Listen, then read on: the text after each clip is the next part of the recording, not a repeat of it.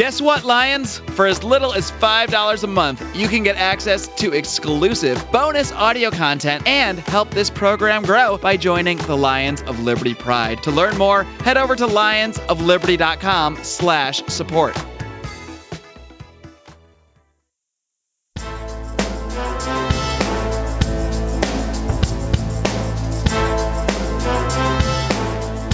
Welcome to Felony Friday, a presentation of the Lions of Liberty podcast. Here is your host, John Odermatt. Felons, friends, and freedom lovers, it is time for another episode of Felony Friday right here on the Lions of Liberty podcast. Felony Friday is, of course, the show where each and every single Friday I focus on exposing injustice in this nation's broken criminal justice system.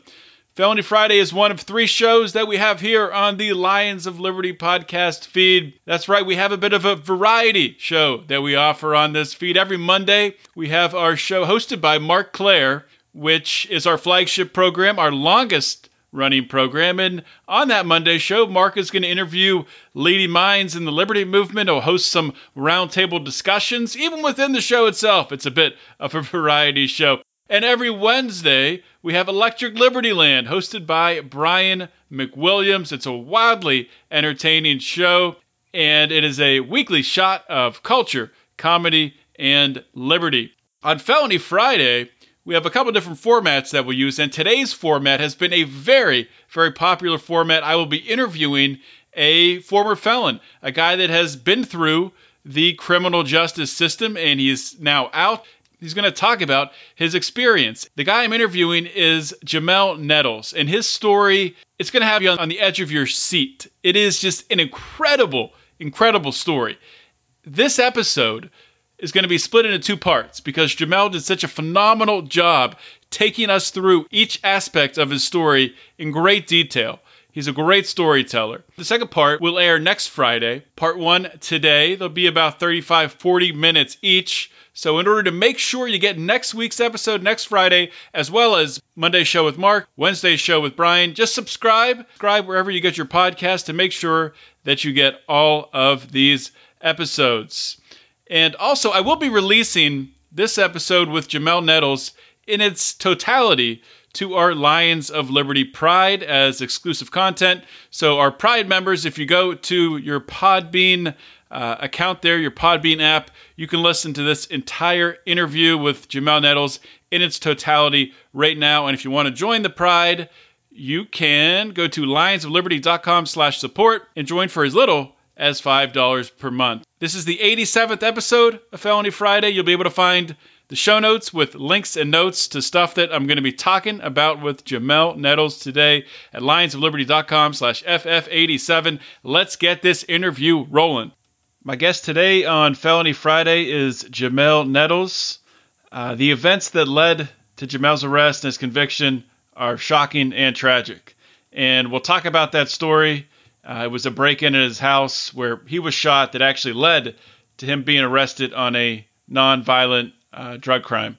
Now, Mr. Nettles is of Mobile, Alabama, and he was sentenced to 365 months in prison and 4 years supervised release. This was back in 2006, and that was for possession with intent to distribute crack cocaine, possession with intent to distribute cocaine, and simple possession of marijuana. Jamael served 11 years in prison, and he received clemency from President Obama on December 19th, 2017. He was released into a halfway house in January this year, and then finally released from the halfway house on April 18th. So Jamael has quite a story to share, and we're going to get into the details on it. So Jamael, welcome to Felony Friday. All right, man. Thank you for having me. I really appreciate it. I appreciate you coming on the show, and I'm thankful to Malik King, who's been a past guest on this show, who introduced us and told me about your story. So I'm happy to give you the opportunity to share that story with the Felony Friday audience here on Felony Friday. We're all about exposing injustice in the criminal justice system. And I mean, I think, just from reading your story, I mean, this is a vast injustice. So I'm looking forward to giving you the opportunity to talk about it here today. But before we get too much into your story and talking about what exactly happened, If you could just maybe give my listeners a little background info on yourself and let us know where you grew up and what your childhood was like. My name is Jamael Nettles. I'm 30 years old now. I'm from an impoverished section of Mobile, Alabama called Maysville. If anyone's familiar with the downtown Mobile area, it's not far from downtown at all. It's pretty much, to kind of paint you a picture of it, it's fairly slummy. We have several different housing projects, which they have closed down, a couple of them now. But the housing that surround the housing projects on basically all four sides of the area that I'm from are, a pretty slummy area. It's a drug-infested area, as like most impoverished areas. And I am the product of two parents who have struggled with substance abuse for a large part of their lives. My mother is now sober and has been for a while, but my father still struggles with substance abuse to this day. And, because of their substance abuse, I pretty much was raised by my environment to a large extent, which my grandmother and another one of my aunts were like my other mothers, but pretty much my environment raised me because my parents were so much into their own thing. And as a result of that, I found my role models and definitions of masculinity and my identity as a black male within my environment, within the men in my environment, and when you come from an impoverished area, the people are pretty tough, because they go through a lot of hard times. So, and they adjust to the environment as best they can. And as a child, you're very impressionable. You're a young sponge, searching for your identity, searching for your way, and you pretty much grow into whatever you're around. And it's many types of people that you're around, but the majority of the people fit a certain mold, and that's people just basically trying to survive from day to day. But the problem is survival is by any means necessary. So, I describe it this way: like, some people come from a music culture where they're surrounded by musical talent and music, and they know the history of music. And some people come from a sports culture where they know sports, and their dads and uncles all played sports, and they played sports since they were little kids. Some people come from a religious culture, whether it be Islam or Christianity or what have you. Well, I come from a drug culture.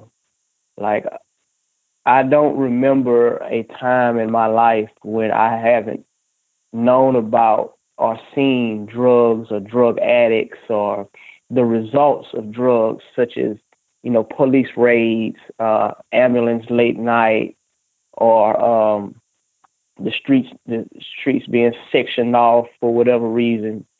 Everything that comes with poverty, which is, crime. This is the culture that I come from. So I was raised.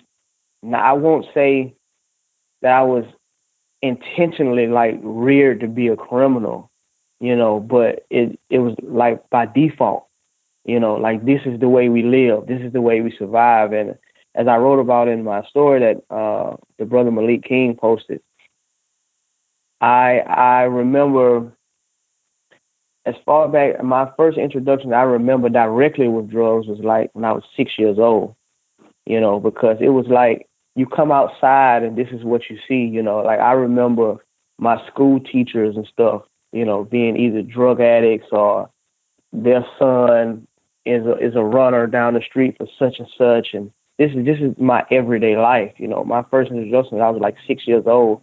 I started off handing out packages for people. Never knew what the packages were. Didn't really care what they were either, because, I got the people would give me a good laugh and a pat on the back. They were nice to me. And anyone who comes from an impoverished ghetto anywhere in America knows that the people are pretty mean. They're pretty rough, because they come from such rough environment.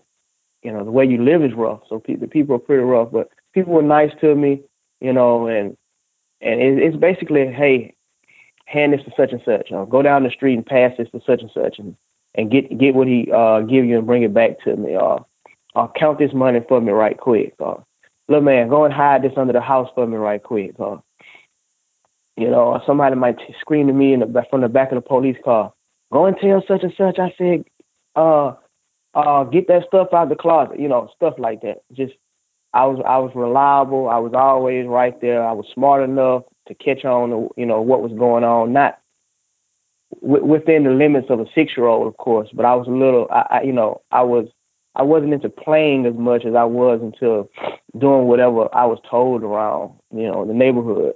So it's like right here, literally, you walk out the door, here we are. This is what's going on. It's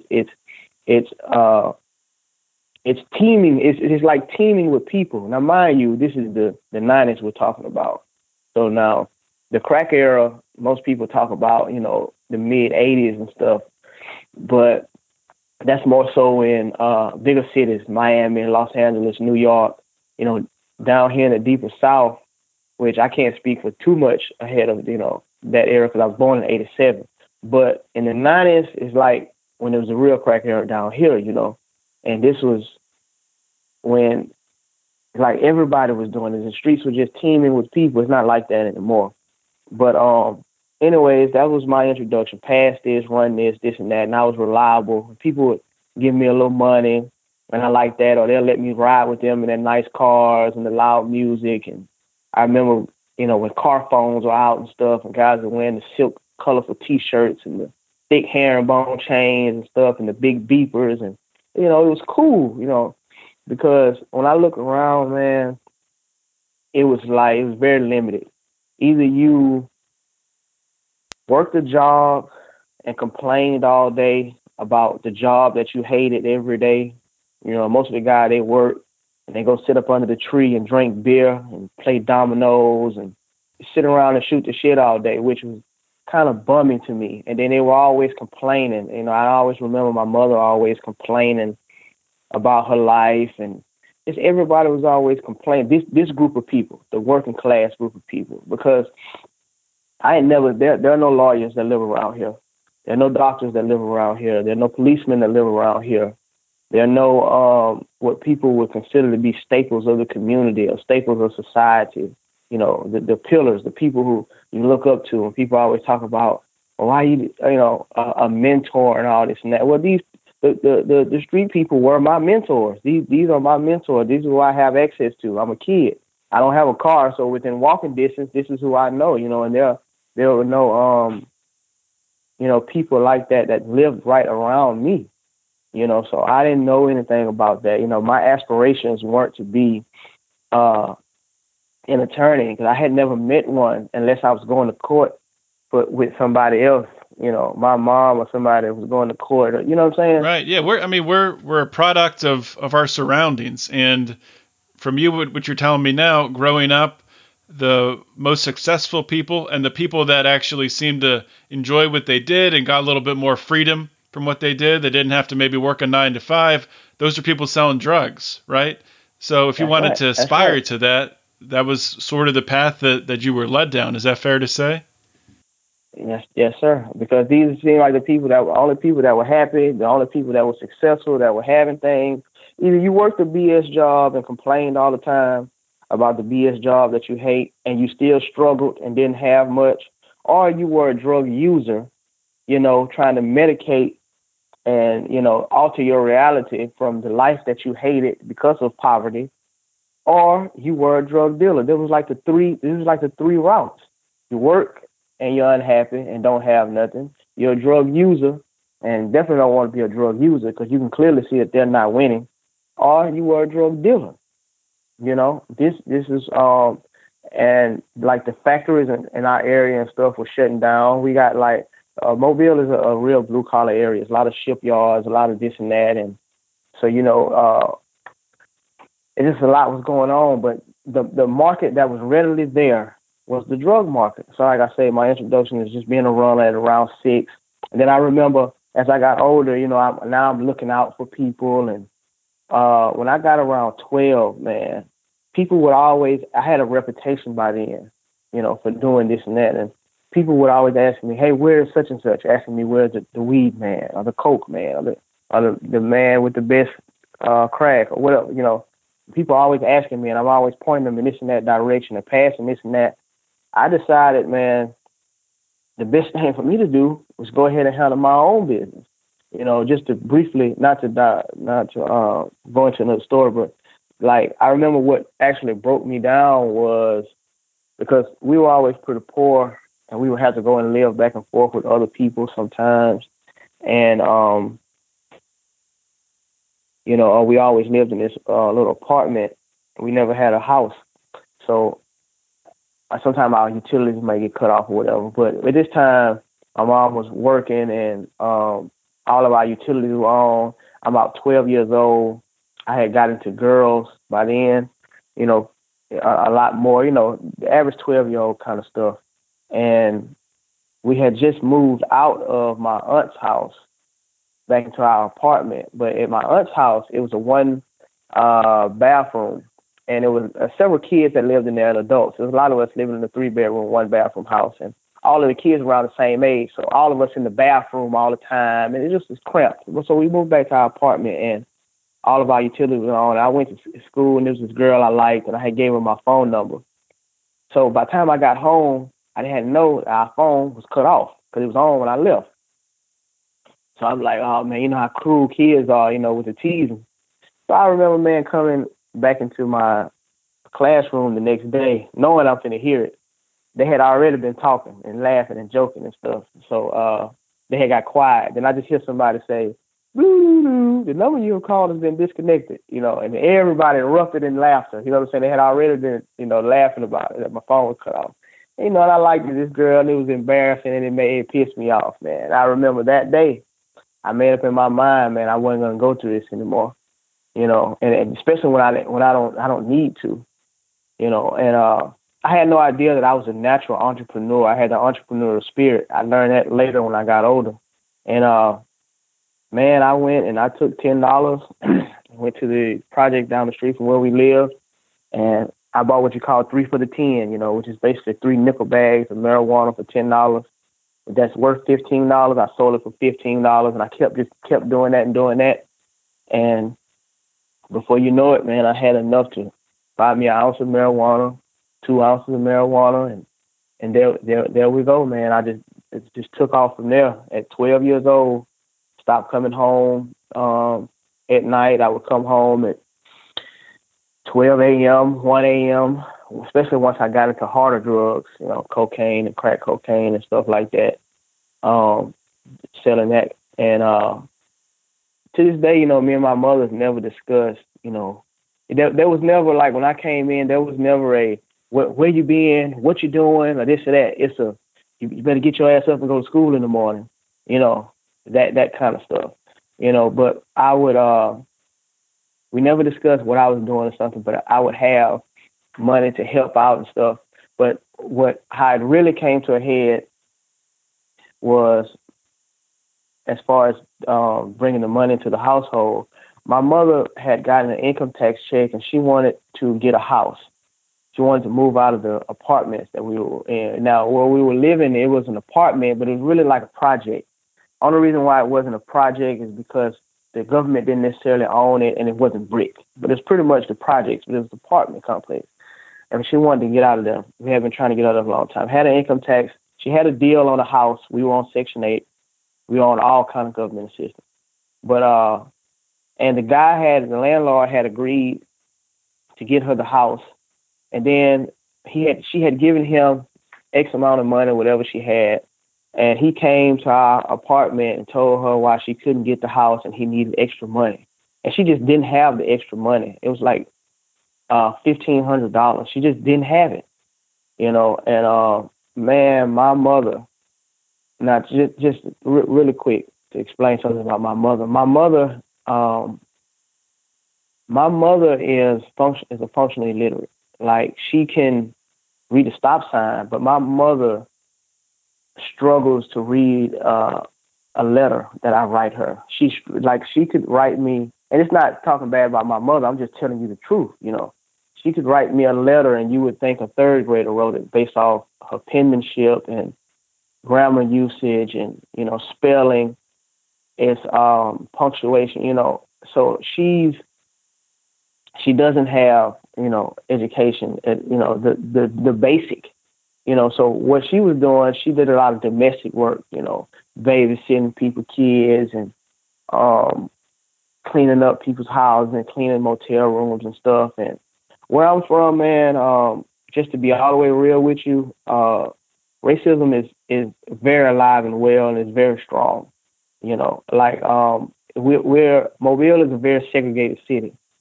Now, of course, you see people mingle, don't get me wrong, but the economics and the politics are in such a headlock by whites only, or people who want to do the bidding of whites only, that everything is very concentrated. Like, I don't remember ever going to school with a white person. I don't remember ever a white person ever living in my neighborhood, ever.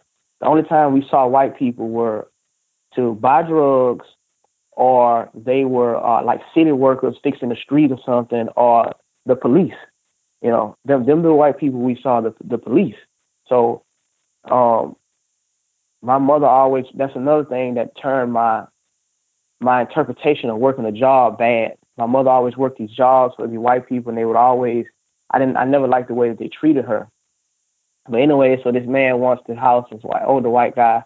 And man, my mother literally got down on her knees, crying, begging in front of this white man. And man, I was furious. I could literally kill him at this time. I was pissed. I was 14 years old.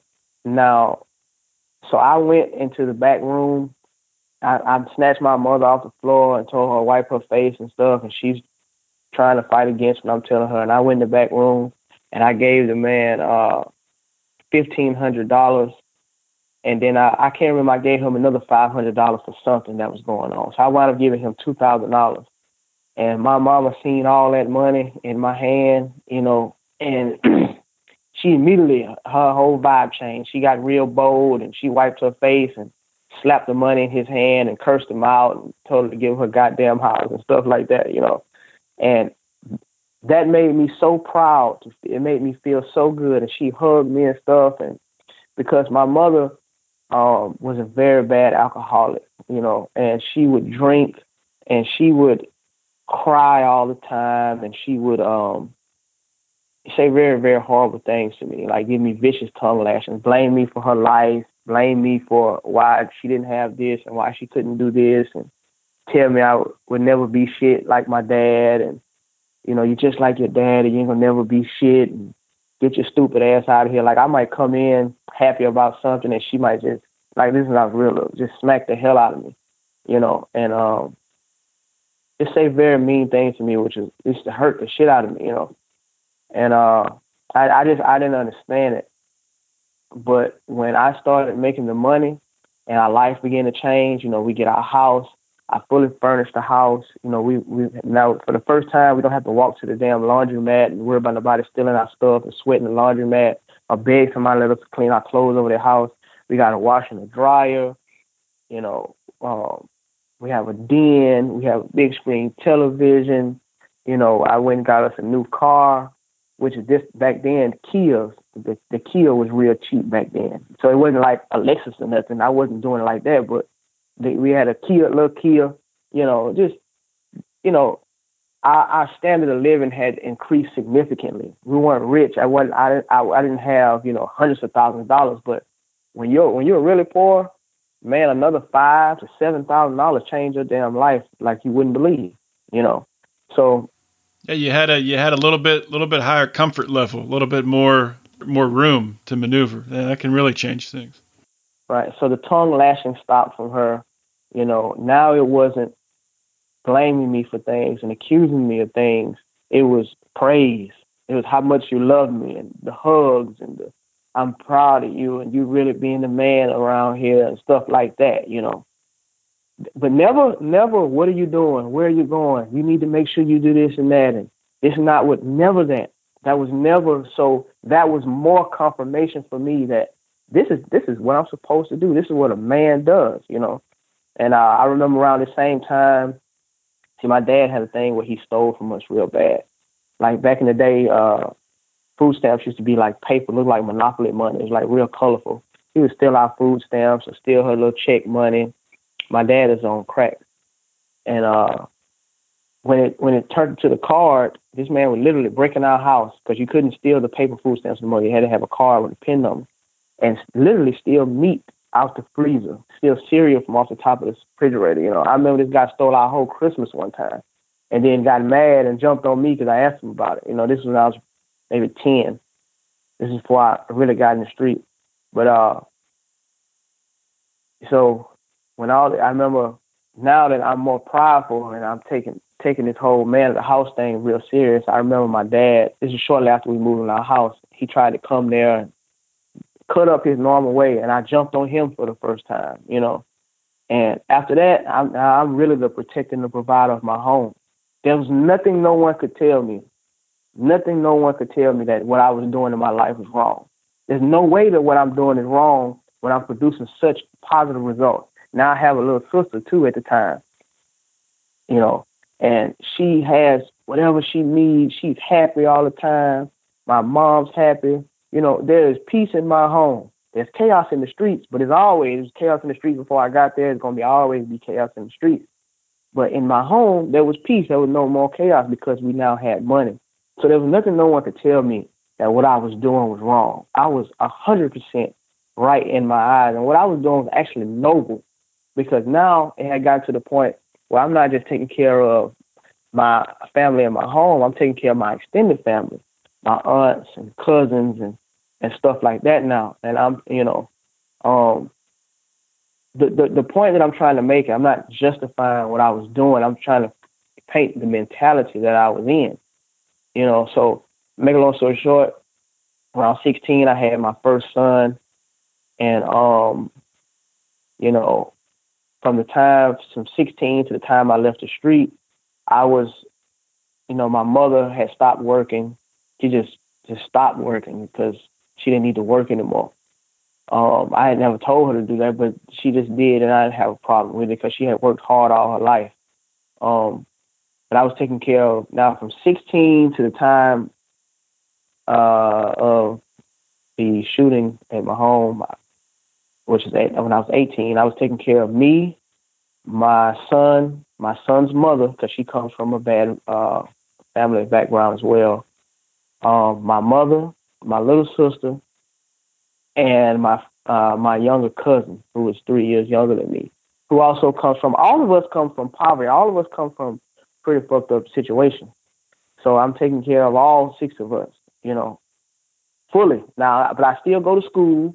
I still make decent grades in school. I was always pretty smart in school, you know. And I had a plan that I wanted to get my house in order, and I wanted to save a certain amount of money, and I wanted to go off to college. Right? This was actually my plan because I've always been fairly book smart.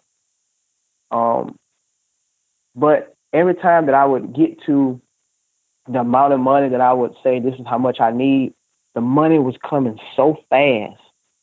It was just so fast. It was never easy. People say that the drug life is easy. It's not easy. It's very stressful. It's very chaotic and it's very sad, but it's very fast. It's the speed. Yeah, I try to explain this to people that don't understand. Drug dealing is as much of an addiction as drug using because you get a rush. You know, I've read where Wall Street guys say that the rush for making sudden amounts of money quickly is like the rush of cocaine. Well, I've never done cocaine, but I've had the rush of the money. It's you become addicted to the rush that the money gives you. You become addicted to you're beating the system. You're beating the man. You know, this is how you feel, though you're really not. Yeah, I'm sure it's a little bit different rush because, like you said, you're beating more. It's more than just making the money. You're going up against the government, making against this prohibition. Right. But I mean, it's very similar to. I mean, I'm an entrepreneur. I have a couple entrepreneurial ventures. I mean, anytime you can make money and you yourself have been the one 100% responsible for making that money. I mean, there's no better feeling than that because nobody has given you permission to do that. Nobody has created that situation for you. you did it all yourself. And I'm sure it's the same feeling you got. Exactly. And many people in the street, this is what they get. And then not only that, you go from being a nothing in your environment to being praised. So you fall in love with the adulation of it all, the excitement.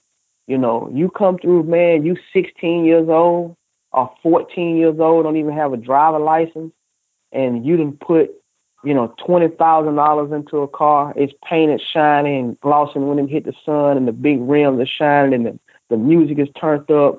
All the younger and older girls love you. Older people do whatever the hell you tell them to do because they're addicts.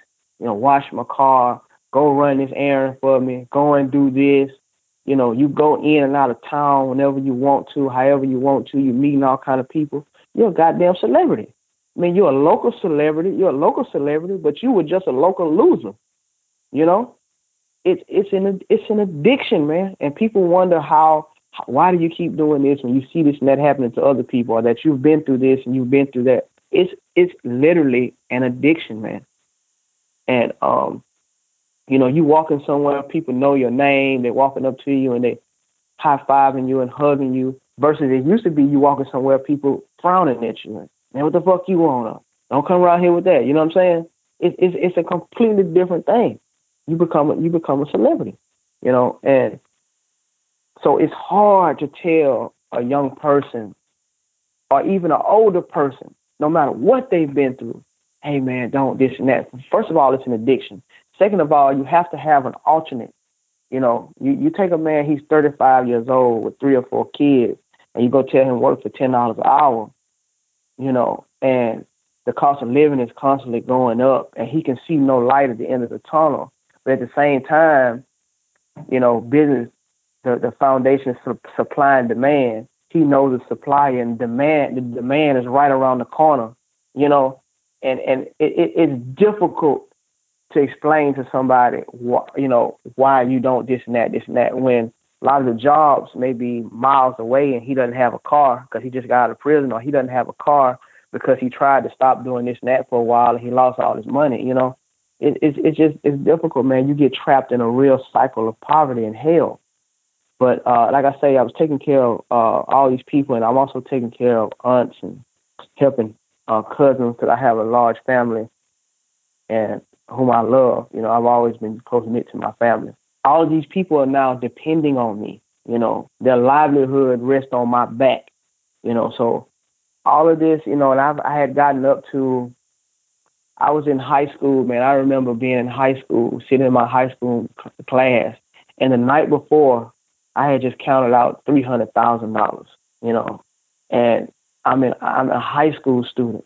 Now, depending on, who you are, that's not a lot of money. Depending on what position you are in life, it's a whole lot of money, especially for a teenager, Well, I think no matter what, that's a whole lot of money. It's just if some people already have, that much money, multiplied, 10 times, then it's not going to seem like as much. Right. But no matter what, that's $300,000 is a lot of money. All right. What ended up happening? Can you tell us a little bit about the break-in that occurred and how that ultimately led to you being arrested? Yes, sir. That's what I was about to go into. So just trying to explain how I thought, I was doing the right thing, and but at this time, though I had this money, and on November 21st, 2005, which I was 18 years old at the time, a home invasion occurred at my home.